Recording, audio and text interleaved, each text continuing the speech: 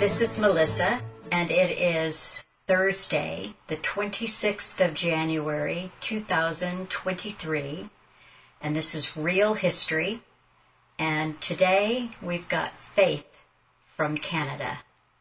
Hello, Faith. Hi, Melissa. Hi, Weston. Weston has left the building. He's left us on our own here. He said, oh boy. Yeah, this is how you press record. I'm out of here. And hope the best. That's right. So one of the things that I realized that I've never asked you, and that is how you discovered the talks of Alan Watt, how you came to find his talks and start listening and reading his material. And so I thought that would be just a good question to dive in with. It's amazing because everything really started in, I would say, 2006. I used to shop at Goodness Me in Hamilton, and there's a young man working there. His name was Andrew. And, just in conversating, and because you see the same people all the time, we just started talking, and he introduced this whole awakening to me. One of the gentlemen, the preachers at the church I used to go to, my pastor's brother-in-law, had come and he introduced about, 9/11 and how questionable it was and what was behind it all, the changes to government after that into all the countries. So Andrew came and expounded on that. He gave me introduced me to the documentaries, Century of Change, a lot of those type documentaries. So I started searching and eating. And then because of that, I started, through those movies, you get to hear all the, conspiracy theory hosts and shows. So I ended up on the Alex Jones. And then one of the talks, he had Alan as a guest. And I remember at that time, I was just getting fed up with Alex just because it was just theater. I'm sorry to say, honest to goodness, it was theater. And at the time, they were introducing those x-rays in the airports. Right. And he was encouraging people to go naked, blah, blah, blah, blah, blah. And I'm like, dude, what are you doing? I'm like, whoa, this dude is like, no, it's just, this is wrong. And then I heard Alan. And Alan came on, and he was so calm. And everything he said just resounded. So I looked him up. And ever since then, I've been listening to Alan. And Great. I reached out to you guys, actually. And I just I just asked him a question. What do you think of Alex Jones? And I explained why. And you replied very, very well. You didn't run him down, but you just basically said, trust your instinct. And I've been with you guys. I've been with you ever since. I mean, that is the thing. Honestly, people would often ask Alan what he thought of so-and-so. So, this won't just be about Alex, but, what do you think of so-and-so? And Alan would say, well, what do you think? Yeah. Because that's the important thing is what do you think? Yes. And I've learned that the hard way myself is sometimes you want to give somebody a shortcut or say, here, I'll just break this down for you really, really quickly. And when you do it that way, you open up a door for people to become so angry because you've answered questions that A, they should have answered for themselves, and B, you may have delivered the answer for them before they were ready to hear it. True. So that was sometimes people would say about Alan, well, you're repetitive. I mean, if I had a nickel for every time I heard, Carl Quigley or Bertrand Russell or whatever, I'd be very, very rich. But, yes. His approach was, break it down, make it easy for people to take it in a little bit at a time, repetition. And repetition works. It absolutely works. And, again, listening to Alan, it was more than just about the times we're living in. Really, it has led me to truth, and the consciousness that he talks about. I mean, I'm not fully there yet, but at least I'm awakened up to realize that this, conspiracy that we've all been born into and made to believe it's truth is really a lie.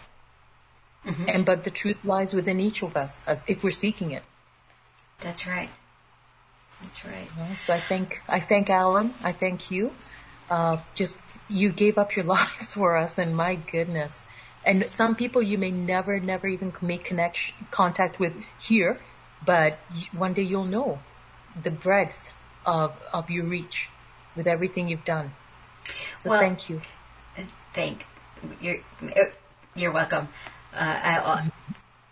They're his words, not mine. I was just blessed to be able to spend so much time with him. Yes, very blessed. So one of the things, though, that I think a little tiny bit of background, just how you got to Canada really quickly, because I want to go back to your childhood, but I want to hear some of the nitty-gritty stories. So tell everybody how you got to Canada, where you're from, and how long you were there, and I want to hear that, that big story first. So we had to leave Uganda because it was just the tail end. We were born at the tail end of Idi Amin, just before Museveni came in. Or was it? No. Maybe Museveni was already in. No, I think Museveni was already in. He was, because you know how we kind of flip-flopped between Museveni and, Obote. Or was it, one of them was in. I think it was Obote because they flip-flopped for a little bit there. And so my mom was head of midwifery at one of Kampala's biggest hospitals. And anyone who was educated and anyone they knew opposed the government, they were killing them. They would come into your homes at night and literally just take the husband, shoot the family, and shoot him right there. You're done. Wow. Anyone they felt with a threat. Yeah, this is how it is in third world countries. Here in Canada. Anyway, we'll get to Canada. But nonetheless, because of that, my mom, she had to leave. So she got a job in Kenya, but she had to leave us for about a year with my aunt and uncle just to go get set up, get settled, and prepare for us to come. So it was my older sister, myself, my brother, and my little sister, my judge, and my grandmother. So we ended up going to Tumutumu in Kenya.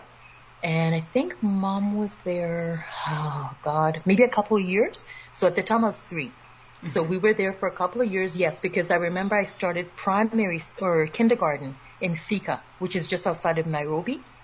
So we spent 7 years in Kenya. And because we came into Kenya as refugees, at that time, we weren't allowed to own land. We would have had problems going to university. You're treated like worse than a second-class citizen. And, they'd call us all kinds of names. It was horrible. And these are black people. So black Americans, you need to know, Africa is nothing like what you all people think. It's nothing like that. Anyhow, so then when we were in Tumutumu, my mom met Uncle John and Auntie Joyce, who'd come from BC to do a sabbatical at the hospital there. And they became very good friends because my mom studied in England and she spent quite a few years living in England. And they just had a lot in common and they used to love spending time together. We'd go to their house, they'd come over to ours. So it was nice. And so they kept telling my mom, because they understood what was going on in Kenya, they kept encouraging her, bring the children to Canada. You've got to bring the children to Canada. You've got no future here. It's just, you can't really go back to Uganda either. Bring them to Canada. It's a great opportunity, great country. They will have a good life. So it took her, 5 years to make that decision.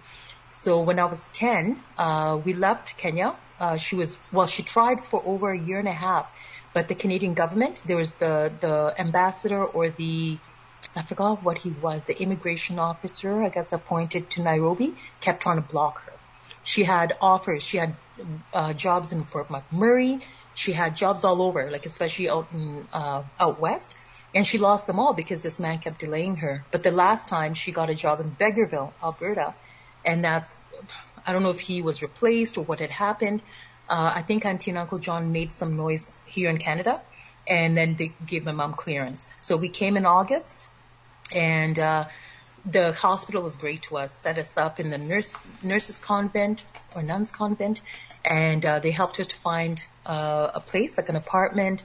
We spent, I think, 6 to 8 years in Vegreville, And then my mom, she's a registered nurse in England, but she wanted to get her RN. So we ended up moving to Cornwall, and then she got her RN, and then we ended up in Hamilton. So that's how we came here. Mm-hmm.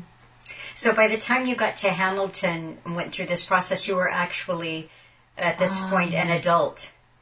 A young adult. I Yeah. was 18, 19? Mm-hmm. Yeah, because we finished high school in Cornwall. Mm-hmm. Now, the story of the church where you settled into in Hamilton, had you actually become involved in this church in Alberta? No. No. I got involved in that church after I finished college. Okay. So I took a year of fashion design. My mom said, nope, you need a proper education. So I took a year off, and then I went back to just one of those technical colleges. Mm-hmm. And when I finished, I was looking for work. So through the agency, they set us up with a job at a call center. And I met this lady, Sharon. And that's how I was going to this other little church. And I met Sharon, and that's how I got in contact with this church. Okay. And how long did you say that you were going to? I think 25 years. It was a long time. It was a long time. Okay. And it was good, Melissa. I needed it. I needed the structure. I needed the guidance. I needed the order. And it helped me to get my life together. And it helped me become a proper, good standing young woman. And it really did help. And, but like I said, it just fell apart, in 2021. Did you feel, as an African going into Canada, I mean, did you feel that your life was out of control in any way or everything was good, it was just you had a lot of need for structure? I'm trying to understand why you needed that structure at that time. You know what, life was, it was difficult, because you come when you're so young, and it is such a huge change. And everything it's almost like turning your world right side up, upside down. Mm-hmm. It's just parallel. It was just opposites. But no, it was more through the teenage years, the tumultuous teenage years, battling bulimia, and then just self-esteem issues, and, partying, and the wild kind of living, and your life just, and the depression, really, stemming from the bulimia, the lack of vision, and just a lot of things that just kind of cling on through life.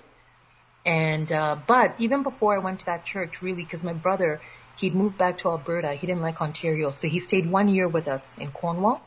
And then he moved back, and he lived with a Christian family. So that really, really defined his life and helped him so much. And, he'd come back in the summers. And when I'd gone to college, getting in with the wrong crowd, the partying, all that nonsense. And he just came and he told me, Faith, you're not living right. Your life is a mess. You need to you need the Lord. You need to get rid of that.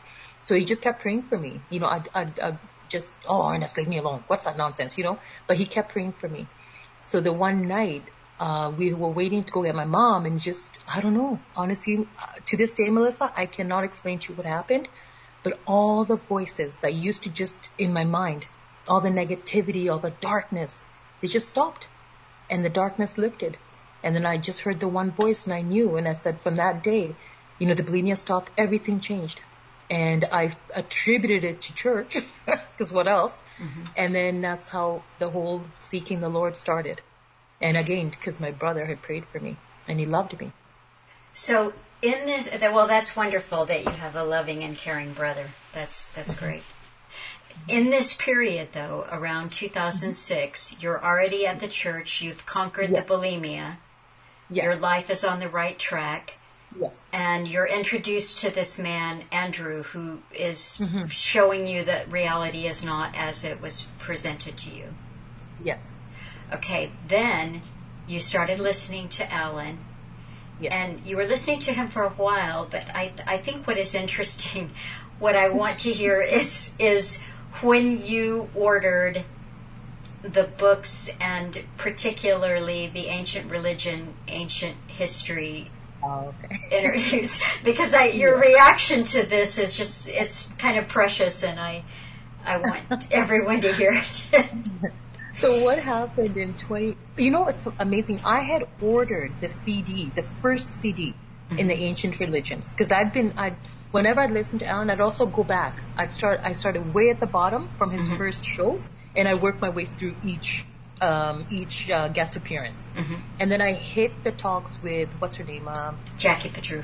Yes, thank you. So, and those took me to a different level. And it was just, there was so much in there.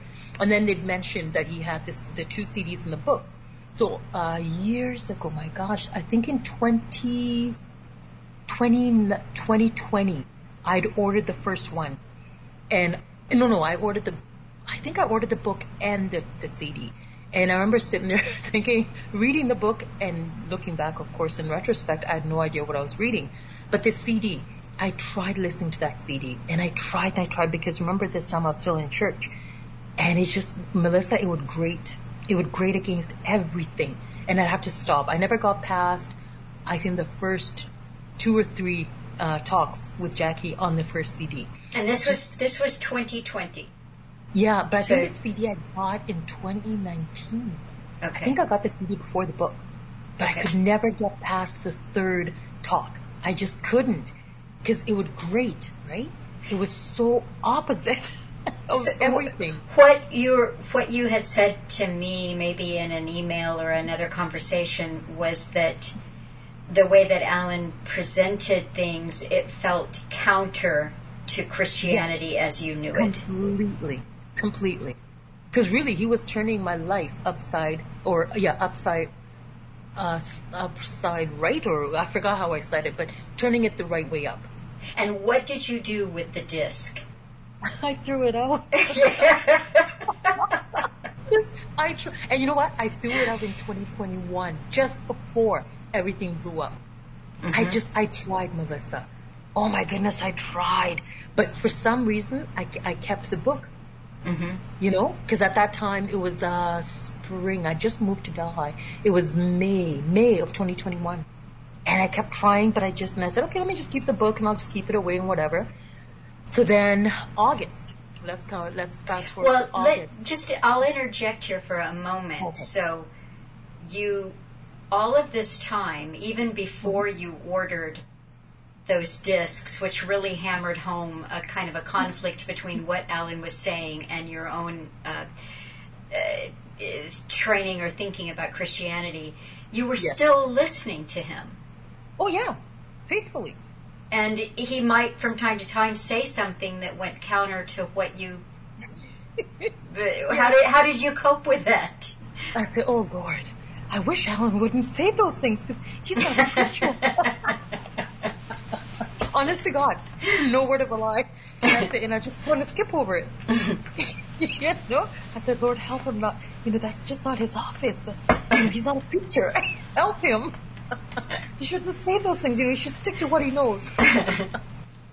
All right. So Alan had actually already passed away when you had the confrontation with the discs. Yes. So he's gone, and now you're throwing the disc out. Yeah. Okay. Yeah, he was gone April 2021, and this is in March actually. But yeah. Oh, March. Sorry, yes, March 4th. Yeah, and it's like, oh my gosh, it's just because again the conditioning, Melissa. The conditioning. And at that time, I had that huge move all the way out here. I was starting the business. So, sometimes when you're going through a little bit of stress, but you don't realize it. Yeah. So then, so I did that. And then, so let's is it okay if I fast forward to Absolutely. August? Yes. Okay. So now this is the third Sunday in August. And the pastor says that, he has an announcement to make. And he says, the government is, they're talking about mandating that if you don't have 2 shots, you can't go into gatherings. And he says, well, as a church, as a leadership, we've decided that if you don't have 2 shots, that you cannot attend in church service. But of course, a lot of us were already online. So, and I'm living, an hour and a half away. And I thought, okay, that's fine. Whatever. So then my girlfriend has a couple of conversations. The first convo, basically just, expressing herself that, if people don't want the shot and how dangerous it is, then the next Sunday, the head deacon's like, oh, well, we don't want division, and we don't want people to like feel pressured either way. So, we're not going to have that conversation. We're just going to go on as we are. But it was said in a way, basically back off. So then the next Sunday after that, then another time, I think the following week, she had another conversation, basically, again, defending and saying that why should people be forced? If they don't want it, it has nothing to do with our spiritual well-being. Furthermore, there are questions about this shot and da-da-da. Oh, this time they came hard and heavy, straight from the top, and it didn't stop for at least a month and a half. The abuse, these people who think that they know, the goats, trust your government, trust your doctor, trust your scientists. I remember the one time I heard it, and Melissa, I can't even explain, but it was so disturbing. I could not listen anymore to the service. And I came back home, and I remember talking to one of our other girlfriends, Sheila, and her and I were talking. I just broke down. I couldn't believe it. Here's this man that, I even called Dad. I'd known for all these years. And then just the abuse and the hatred. Mm-hmm. Really. I couldn't believe it. This is part of the sermon. Oh, yeah. The beginning. Yeah. And throughout. Yeah. Mm-hmm. And this went on for at least a month and a half. Steady. Every service. Yeah. And I remember it grieved me. Like for a month, I just grieved. But the Creator is something, eh? He knows the heart, and he knew that this was, and it was really his way of breaking that hold on my mind, that conditioning.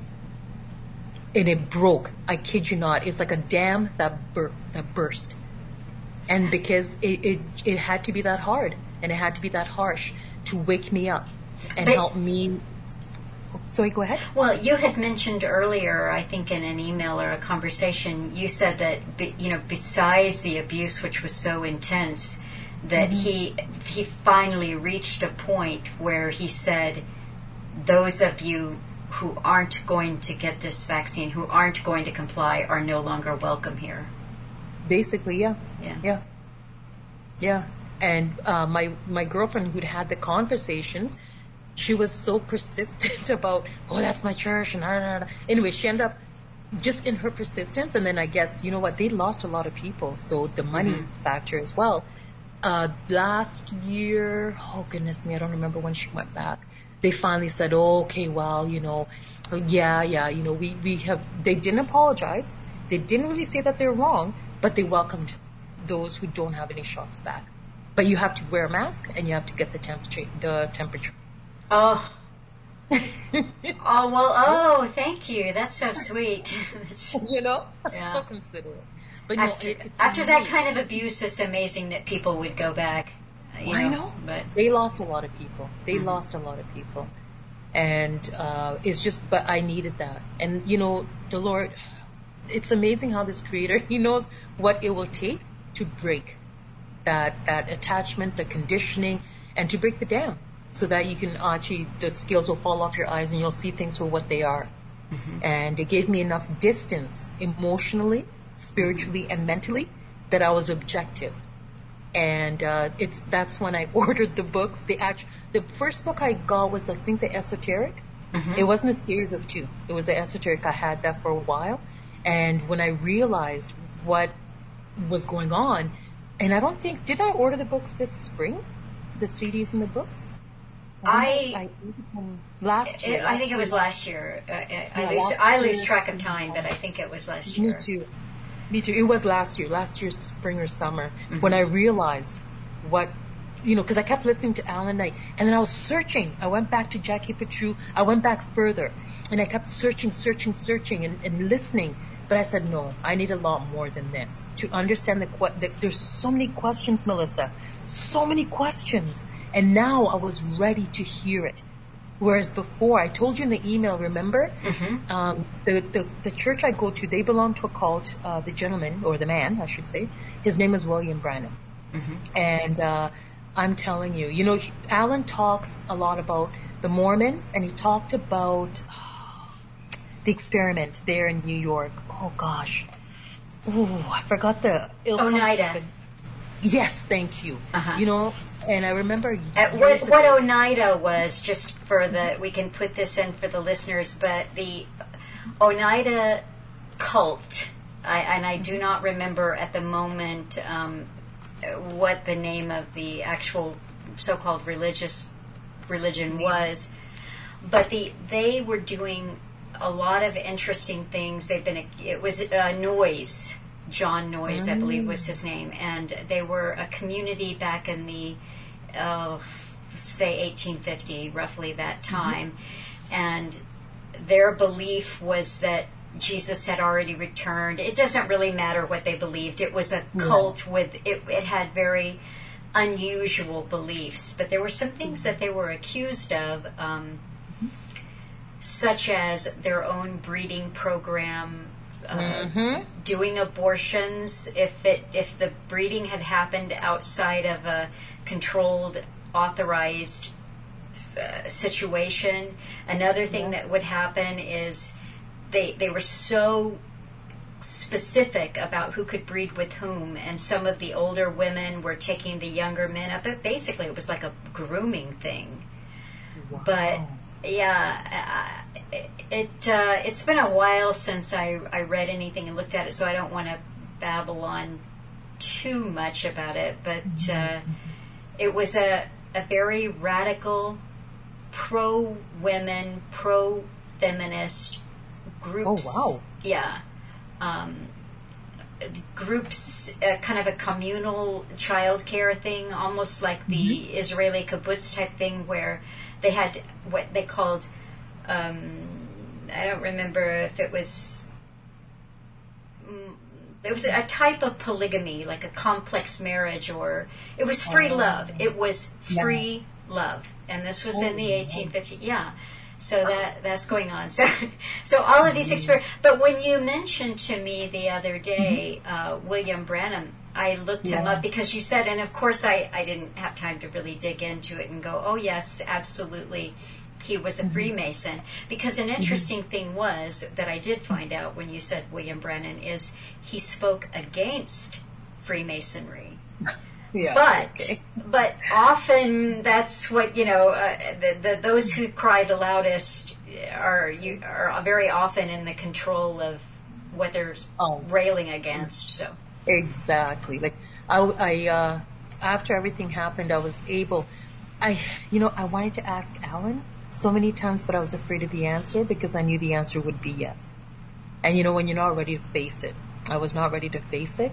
But after everything happened with the church, and then, when I started looking and seeking through the talks, and then when I ordered the CDs, I actually did go online and started looking. I just typed in William Branham a Mason, and I hit on sites or people who also had been involved in churches affiliated with him. And yes, he was. He wasn't, was it clearly. And just when you read the real history of this person, and even within the churches, they call themselves like the believers, and you're not supposed to be unequally yoked. So basically, you can't marry somebody outside of the message.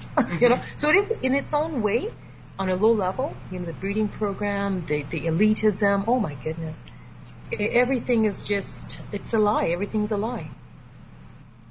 So when you had been hurt so much, this experience of no longer being welcome in your own church, was it somewhat after that you said, okay, now I understand what Alan was talking about, the systems of control, or did it all just sort of happen at the same time in your mind? No, it was afterwards. Yeah, it was, so that happened in August, and really it wasn't till, I'd say, September, when the dam broke. And then the mind started opening up. And that's when I started seeking and just looking through his talks, really, really looking through his talks. And then that's when I reached out. And that's when I realized, oh my gosh, this is everything Alan was talking about. And then religio, the tying, the binding. Yes.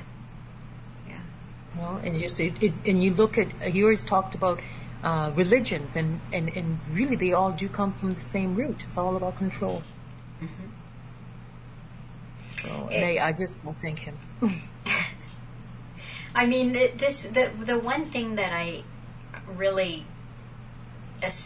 I appreciated, I respected about the way that he approached this is that I think obviously he had his own relationship to the understanding that he went through in his lifetime. So Yes. yeah, so I think when some of these concepts were more front and center, like the dying and rising again of the sun. Some of the more esoteric concepts would be in his mind. You'd hear from listeners who would say, "Oh, you're an atheist, and you're bashing religion." And I never felt that he was bashing religion. And yet, on the other hand, this is true. This is true faith. And there were people over the years. There was a woman just a few years ago who said, "You brought me to the foot of the cross. I became a Catholic because of you." And I would say to him, I would be absolutely amazed that people are listening to the same talk, the same person talking, but and I think it's because all of us come to the idea of what is truth and the seeking for truth and consciousness from different levels of understanding, different experiences. There are a lot of, younger people and older people too, but who were never given any kind of a religion as a child. And so, but Alan said in a talk that I put up not that long ago, so it's probably been about 9 months now, but 6 months, 9 months, that he got a caller who was asking him about religion and about how you arrive at truth. And he had such a beautiful, succinct answer, but he said, there is truth within all of the religions. There is truth. Oh, there is. And these religions that exist, that were created for us as a form of control by an ancient priesthood, they can be stepping stones to higher truths, higher reality. And it's true. And honestly, I'm not saying that those who without religion cannot get there. I needed it just for the order of my life. And how do I say it? It was like you said, it lit my path and led me to, and it helped a lot. The structure of it helped my natural life, and then also helped my spiritual, mental life. And it prepared me to really come to consciousness. And some people can do it without. I do think that there is something in a traditional religion that does prepare or open the mind to the idea. This seems very simplistic, but it is still, as simple as it is, so hard for people to wrap their minds around because we've been so atheized. But the idea that we are created, which means that there is a creator. Yes, absolutely. And that's the most amazing thing, Melissa, is all my life. And, the only way I can describe it is he's always been there. Always. I remember since I was young, he's always been there. Just in my mind, in my heart. Always. That feeling, that connection has always been there. So it's not as if religion gave that to me. It just helped to order my life. Well, and certainly, even though that has always been there, if you don't actively cultivate a relationship with, because really, what are we talking about? The supernatural. There aren't words for it. Yeah. There are not words for it. No. But if you aren't cultivating, if you're not saying, I am here and available to that, then it's so easy to have a day go by where all of the weight of the world is on you, and then that day leads to another day, and before you know it, what you've generated is dysfunction and chaos, unhappiness. And how do you relieve dysfunction and chaos and unhappiness? Well, you smoke a joint, or you have a drink, right? Or you get involved in pornography. I mean, Yeah. or you spend a lot of money on whatever your hobby is, because what you're trying to do is forget what you're already in the process of forgetting. Yes, absolutely. And you're right. When you say that now, I remember, because really and truly over the years, and that's what I'm like right now, I'm struggling to separate what the event that caused the separation from all the years of good, and to remember the good, and to remember, from the pastor right down to the pew, remember the goodness that was there, and not to let just that one, what happened at the end, cloud everything else. And truly, that's the one thing I learned, was to not rely on yourself, but to rely on the Lord and give everything to Him, and open up that channel of communication, through prayer, through however you talk to Him. And because this man, who I used to call Dad, the pastor, over the years, he really, really emphasized building that relationship, opening that door, and knowing the Creator for yourself, not because, your husband, your pastor, your mom, your dad. No. He goes personal. Have that personal relationship, because that's what's going to keep you in life and help you through life. And that's what really helped me. See, I think what has happened over the last 3 years is that people's own, so they have good sentiments, they have a good idea, and they may even have a pretty solid this is how you do it, this is how you go about it. But something unprecedented, as we have lived through globally, is going to really separate those who have practiced that and those who have not. And so, and those who have not, and I'm not saying it has to, look like X, because it doesn't. I don't know what it looks like for you. I mean, here we're talking, and that's the amazing thing about communication, is we're talking about something and we seem to really understand one another. But I would wager, if I was a wagering kind of gal, that that your interior concept of a creator is very different than mine. You see, we're all alone in. Yes. And that's a beautiful thing, to be alone in your own mind and to be able to have your own understanding. But unfortunately, a lot of people in power said, and especially from the pulpits in the churches, said, this is how it is. And what they were delivering was nothing but fear and hate. Absolutely. And that is exactly what they delivered. And fear, the cause, these are the same people, Friday night, have faith, you trust the Lord for that healing, the whole thing, the whole verbiage. And yet, on a turn of a dime, they're like, no, go get that shot, it's the only thing that'll save you. Where's God in all of this? Where is this God in all of this? He's not there. All of a sudden, what, he's not able? The same one you're praying to about your blood pressure, the same one you're praying to about this, you're praying to for this miracle, for that, and then all of a sudden, he can't do this? Really? Wow. Well, it's that 6 feet of separation you had to have from God. Yes. He couldn't hear you. He couldn't hear you. All communication was broken. Yeah. He couldn't go over. He couldn't go over anymore. Because you had to isolate. It is so sad, but... Well, listen, I before we run out of time, you and I had talked a little bit. I had found some music, and I sent it up to you.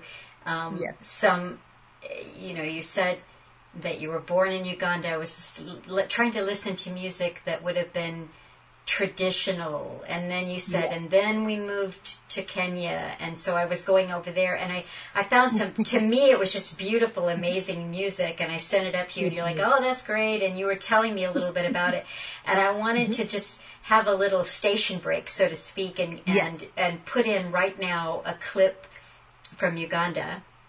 Awesome.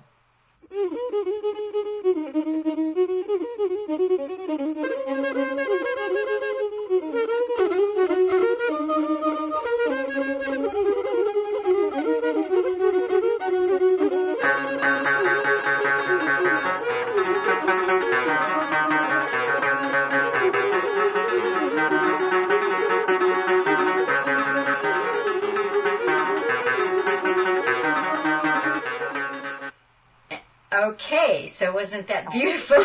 Because that's... I love that. But when I sent you this, you were telling me a little bit. I wanted to have you repeat for the listeners. This was actually a song. I'm going to slaughter the pronunciation, but Ssewaswa? Ssewaswa. Ssewaswa. Okay. Ssewaswa. Okay, so, and it was the Buganda Music Ensemble. And I thought that was really neat. Yeah. But there was another one, and we'll listen to just a little snippet of that. I think it was this the Akalo Buganda that you said was kind of like a country, that was country music? Yes. Okay. Yeah. So... Saba komao twabategedde gwe temuli baganda muli baluwo era wano tengingo kutwamusiyewo oli muluwo kyomanyi kibuuka kanfuba okubagamba ndakwate kasitandi bambyogedde nze sikola nsi kumpaana naye ebirijjukira ne bwenfa kati nsi ebitegedde bamugambako nga tawulira n'atabuulirira ennyanja yamumira n'afa atyo uttaka ekinaddako sitegeera erya Buganda basajja beesomye okulitwala bazze bamazeeko tebasaaga erya mayiro bayiiya liveewo kyennyamiza naye mbawooninga nti mulyeguze nga mutwala kiribeeredda nnyini lyalina okulyeddiza kabaka mwe. All right, so tell everybody what this is about, because you made me laugh when you were... So Akaloko means a village, a little village, a little tribe. So, and usually the villages would be the tribe, the tribal land. And basically the young man who is singing the song is expounding and he's, kind of boasting about his tribe, his Kaloko, the little village, and how strong and mighty they were, and how, the Ncholo, Abachori, from the north, I forgot the name, the different ones, all tried to come and attack them, but they just put them down to the ground, they killed them, they stood against them, Idi Amin even left them alone. Oh yeah, he's just boasting and saying how strong they are. They came together as a family, as a tribe, they took them all down, they stood their ground, and he's encouraging his children and the children of the village, you know what, hold on to your heritage, know who you are, etaka eno, this dirt, this land is ours, and nobody can take it from us, nobody will ever take it from us, and we will die for our land. It's beautiful, but of course they put it to song, and everybody's celebrating, and you can see his traditional garb, and it's absolutely beautiful. So he is one of the tribes in the Buganda kingdom, and that's why he shows the kabaka, the gentleman in the orange he's walking in the hall and he's got the tall hat. That's the kabaka, the king of the Buganda kingdom. Okay. And yeah, he's just showing off and saying, hey, nobody is going to take this from us. Okay. But you know what's so sad, Beth? Is now, in Uganda, the middle class, the upper middle class, the ones who are able to educate their children and put them into boarding schools, into the English schools, those children, okay, so the parents are born and bred in Uganda, raised in Uganda. The children are born and raised in Uganda. They don't speak a word of Luganda. Aww. They don't know their language. They don't know their culture. And they don't understand what they've done. Wow. Alan always said, if you don't have a language, you don't have your culture, you don't have an identity. Yeah.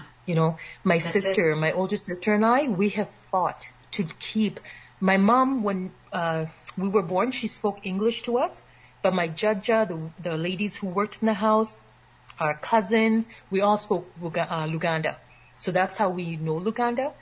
But when we moved to Canada, because my mom spoke English, we all spoke English in the house. But when I was 14, my sister was 16, we went to Boston to visit our cousins, and that's where it really resurrected our Luganda. And that's when I said, no, I've got to learn, I've got to keep this, because just being immersed in our own culture and hearing them speak our language and how beautiful it is, and celebrating our culture, I was like, no, I have to. So I fought to learn. When I went to visit my mom, she retired and moved back to Uganda. And I went to visit her in 2019. And Nantale, the lady who stays with my mom, she only speaks Luganda. So it was just beautiful. Wow. So whenever I call my mom, I'd make my mom speak Luganda to me. And, Melissa, the people are so poor, but my God, they're happy. They're so happy. Honestly, with their little hovel and their husband or wife and their children, their family, their taka, they're happy. Really, truly happy. This Western world can never grasp that because we're so materialistic. Mm-hmm.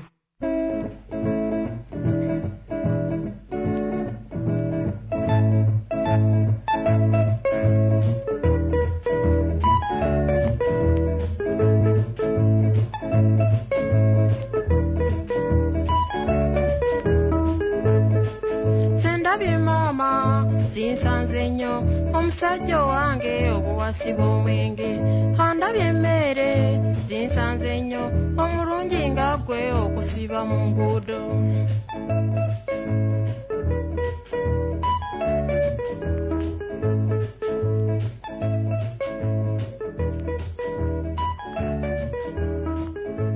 And it's just like, and you see the pride when they speak their language, and just, in a way you kind of have to grow up with the language to understand the idioms and all the little nuances of the language. But it is so beautiful, and the country's beautiful. And I was only in the city, which is just nasty, but it's just so beautiful there. And it makes you proud. And I look at some of my cousins who've raised their children that way, without speaking their language, without knowing who they are. And I know those children one day, they will pay for it. Mm-hmm. Yeah, they'll pay for it. What you're describing too is it is very interesting to me because you were raised under a dictatorship that was, you came along after Idi Amin, but Idi Amin had been in power for a long, long time, a strong man, a very, despotic man. But then the current president, I don't remember his name, but the current president, Museveni. Yes, and he's been involved in the Hutu Tutsi, the Rwandan conflict, the war, the conflicts in the Congo, and so this is the life of politics, and yet on the ground level. It's almost as if you're describing people who are just timelessly untouched by this. In a way, my mom was a young woman in the time of Idi Amin, and she was old enough though to, she was grown, and it was shocked me the one time just before she left to retire, we were sitting down talking, and towards the end, she'd just sit there and talk about her life in Uganda. And she says, Faith, Idi Amin, they blamed him for so many things, but he was not the monster that they said he was. She told me, like Saddam Hussein, like Gaddafi. Yeah, they were dictators. They were not good men. But she says it was Obote. But Obote was, because when Idi Amin threw the Indians out of Uganda, the West turned against him. And then she told me that they rose up Obote, and Obote would go do all these massacres and pin it on Idi Amin, and that's how they overthrew him. And then Obote came into power. And Obote was the basically just the henchman of the West. Yeah, so. And then he came into power, and then it was ping pong between him and Museveni, and then now Museveni is the one who's in power. For like 35 years. Yeah. It was Obote who really was the henchman that the Western world used to get rid of Amin. And they had to get rid of Gaddafi because he did help Amini. Mm-hmm. Yeah, and Amini said, he goes, how is it in my country that my people, like you get these foreigners who come in, own more land and own all the businesses, and my people have nothing. He goes, no, get out. And that's how we got rid of them. Mm-hmm.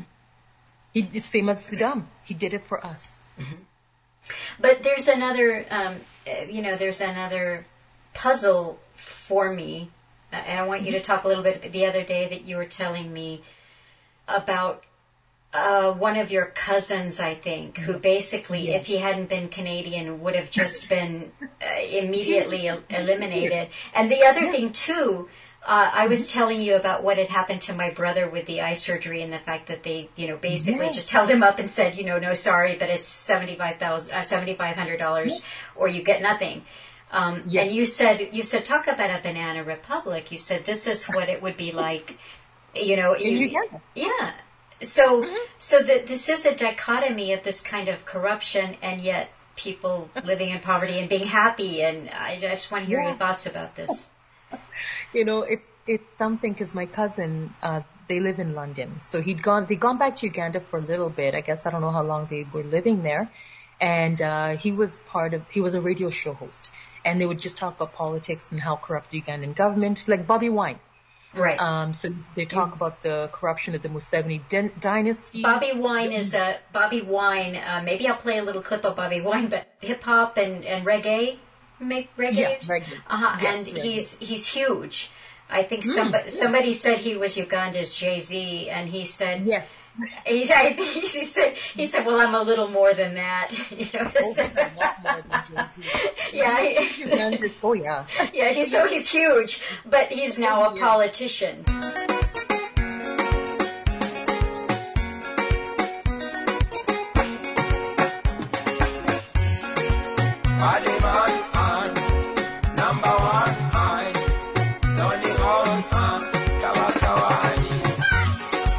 To the world sin, make the people know the truth sin, and when we surviving on the ghetto man.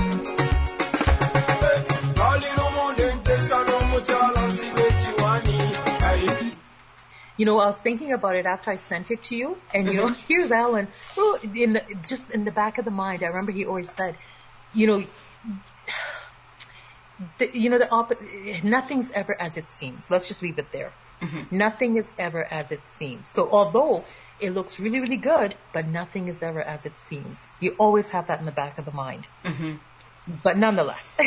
Right. So my cousin, he's talking and he's, they're talking about this dynasty and how, so Museveni has his own tribe. So we all have different tribes. So he will do more for his own people and then trickle everything out. Kampala. At one time Uganda was way ahead of Kenya. And now Kenya, I think, is like almost just behind, in development, behind South Africa. Mm-hmm. Kenya is like the pearl of Africa, where Uganda used to be. And I was shocked. My sister kept telling me, Faith, there are no streetlights in Kampala. And that's the capital city of Uganda. And so when you land in the airport and you drive out, wow, it looks really nice. They built this new road. You hit a certain point, it goes black. Wow. The roads are like, Banana Republic. There are no streetlights at all in the city because he's taken the money and just uses it for whatever he wants. No development. The city has not been developed since I think the 70s. And one of my cousin's drivers was telling me that Kampala was built for, maybe less than 1 million. There are like 14 million people crammed in that city. Oh my goodness. Yeah. And a lot of that is because these big corporations from here, the West, they come in, they say to the farmers, and this is ancestor land, going back thousands of years.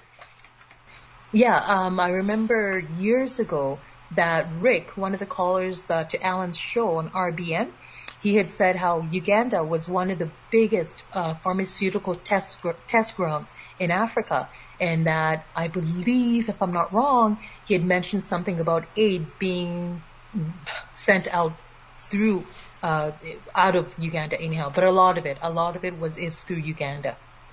That's very interesting. Isn't it sad? Yeah. And we lost, honest to God, Melissa, we lost a generation of like parents. We lost a generation. What was it, in the 80s, I believe it was? We lost cousins, uncles, aunts. We lost a whole generation. So the grandparents had to raise the children. Wow. It was so sad. And it was no doing of their own. Wow. It was the shots, and everything, My uncle, on my dad's side, we have our oral history over 1,000 years. Really? We can trace back our lineage 1,000 years. That is amazing. Where is this reposited? Who's got the oral history? His great uncles. Oh. And yeah, he actually sat down with a gentleman, but he was able to make notes. But one of his uncle stole it, so you know how it is. Yeah. Because my uncle made notes, and this man went and stole it. So he's trying to get that back, but he knows enough that he's actually trying to rewrite it and re-record it. But it's just crazy, no development. So my cousin, again, talking about, just exposing everything. The one night he's leaving the station, and the Majay, the militia, they come with the guns and everything, and they say, you're going home, and you're getting on a flight. You guys are packing, you're getting on a flight, you're getting out of here. And again, the only reason he left with his life is because he's Canadian. He's got a Canadian citizenship. And clearly they don't want to, mar the waters with Canada by killing one of their citizens. And because he was well known, he was well known to the public.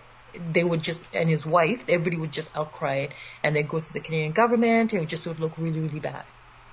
Right. So that's how it is, yeah. And then in the city, we don't have police like how we have police here. It's the militia. I remember I was like, my cousin goes, oh, those are the police, because they're dressed in fatigues. They all carry AK-7s, and you've got the driver, the passenger in the front, you've got 4 in the back. Open back. And that's how they drive through the city. Shoot to kill. Wow. Yeah, it's not like here, But then again, but it's always been that way, so people are aware, because you know the devil and you see it. You know the snake is right there. Right. There's no mystery. You know the snake is there, and you walk expecting and knowing that it can attack you any time. So although they're very happy, but they're very cognizant. Whereas I find here, now, especially now, this is the government, like what we've entered is insidious, like carbon monoxide, because it's so well hidden, you don't even know it's killing you. Right. Like a snake in the grass, you don't even know it's there. Yeah. And that's what scares me more than over there. Because most third world countries, you know it's there. You see it. Plain. They don't hide it. Yeah. And you know what to expect. So you know how to behave yourself. And you said too, there again, being cognizant of it, you said that what happened to your cousin who was Canadian, but you said that these kinds of things, I had read that, this Bobi Wine musician, politician, that many dozens and dozens of his supporters, because he's saying we've got to take, he's saying all the things that people want to hear, which is we have to take the country back for the people. Yes. So they just kill him openly. They just kill them. They're dead. And you said that if you were doing something that wasn't, that the government did not like, the government itself just sends somebody to kill you. Oh yeah, it's like exactly what was going on when your mother fled to Kenya. Exactly, and it's never like it quietened down, but you just poke the snake enough and boof. But that's what's happening here. Wow. And people don't see it, because it's so, and in most third world countries, we're not civilized enough to have the veneer of civility, the suits, we're pretty savage, which helps. No, it helps. I'd rather deal with that savage truth because you walk aware. Right. But here we're sleepwalking through it, a minefield, and every inch is a mine. And people don't realize, Melissa. They don't realize what the hell is going on. No, and I mean, this is an illustration that Alan would make a lot, is that, here the devil, he's wearing a suit and a tie, and, and he smiles. Right? Yeah, and he's got white skin. And that's what, honestly, I'm not trying to be racial, but it's the suits, it's the veneer of civility, it's the white skin, it's the nice hair, it's all of that that blinds the people to the truth. When you go to third world countries, we're still pretty savage, so we're not as polished. So you see the snake coming through. Well, the person in the Western world, once the, as you call them, the savage, but once the immigrant has been in the Western country for a couple of generations, they may still have the skin color that is darker. But the veneer, the polish, in other words, once they join the system, once they see the perks and join the system, They're just as polished. They're no longer savage. They're just a polished wolf. Yes, they are. Yes, they are. And that, that's the veneer. That's the deception. Yeah. That's the deception. And you see, in American, and exactly, that was exactly what was coming out of my mouth is, yes, and everybody said, oh, we've got our first black president. And it's like, oh, really? Okay, if you say so. I could never look at him, There was something about that person, I could never look at him. Mm-hmm. And I remember thinking, you all black people, you have no idea. That person doesn't give a damn about you. No. He's not one of you. You mean those Obama phones were just a hollow gesture? I'm telling you. And I remember you and I were talking and I said, my cousins, I had cousins who came here who went to high school in the States, from Kenya. Their family moved here and they went to the high school, to the private schools. They went to university, worked. So they know, the race issues and whatnot. And when they went back to Uganda, and oh my gosh, how they treated, like Natalie, took care of their mother till the day she died, loved her, then the way they treat people, like nothing. The black Americans, if these black Americans ever went to Africa and really saw the hatred that they want to call racism, you know what? They would jump in the ocean and swim back to America. I'm telling you the truth. They could not handle it because here it's black on black. And in Africa, because it's tribal, in Nantale is Buganda. So we're the same tribe, the same people. Mm-hmm. So how do you explain that? Right? So yeah, it's hatred. It's really, we call it different things, but really at the end of the day, it's hatred, it's elitism, it's classism, and the classism in Africa is just as bad as it is in England. It's as bad as it is in India. Yeah. It's disgusting. I could never live there for that reason. Interesting. Mm-hmm. It's horrible.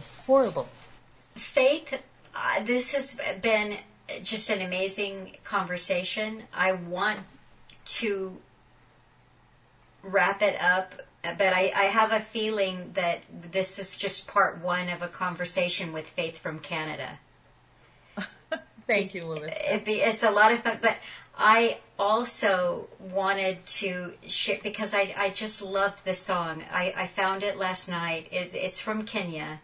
And I think you listened to this too. It was, I'll mess it up as well, but it's Safari ya Bamba. Yes, that's beautiful. Oh, it was just beautiful. And I thought it might be a really nice...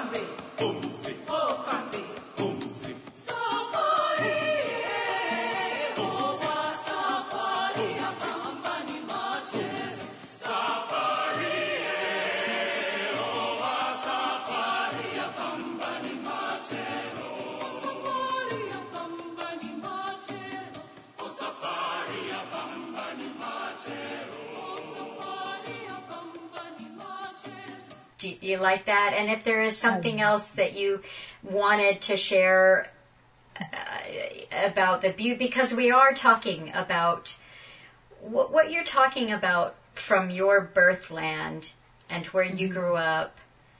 Unfortunately, we're seeing a lot of savagery now. Yes. Around the world. And this has nothing to do with skin color. I think what is happening is that as evil we've allowed evil to bear its fangs at us, and we have not said stop. And it's just all out in the open. What you're describing there in Uganda, you said it's out in the open. It's out in the open. They know the snake is there, so they know to watch out. Well, maybe there aren't a lot of people in the West who are watching out, but it is here. The savagery is, absolutely. Yeah. It's like the snakes on the plane. Yes. No, honestly. I could be wrong. Right? You just got to arm yourself and be aware and try to, let's say you lock yourself in the washroom and try to close off all the exits. That's all you can do. Well, I am so appreciative of you taking your time and being willing to share some of your life with people and with me. I enjoy it, and I just know this is simply hour one of an extended conversation with you. Thank you, Melissa. Thank you very much for the opportunity. All right. We'll speak again, Faith. Yes. Thank you. Thank you. Well,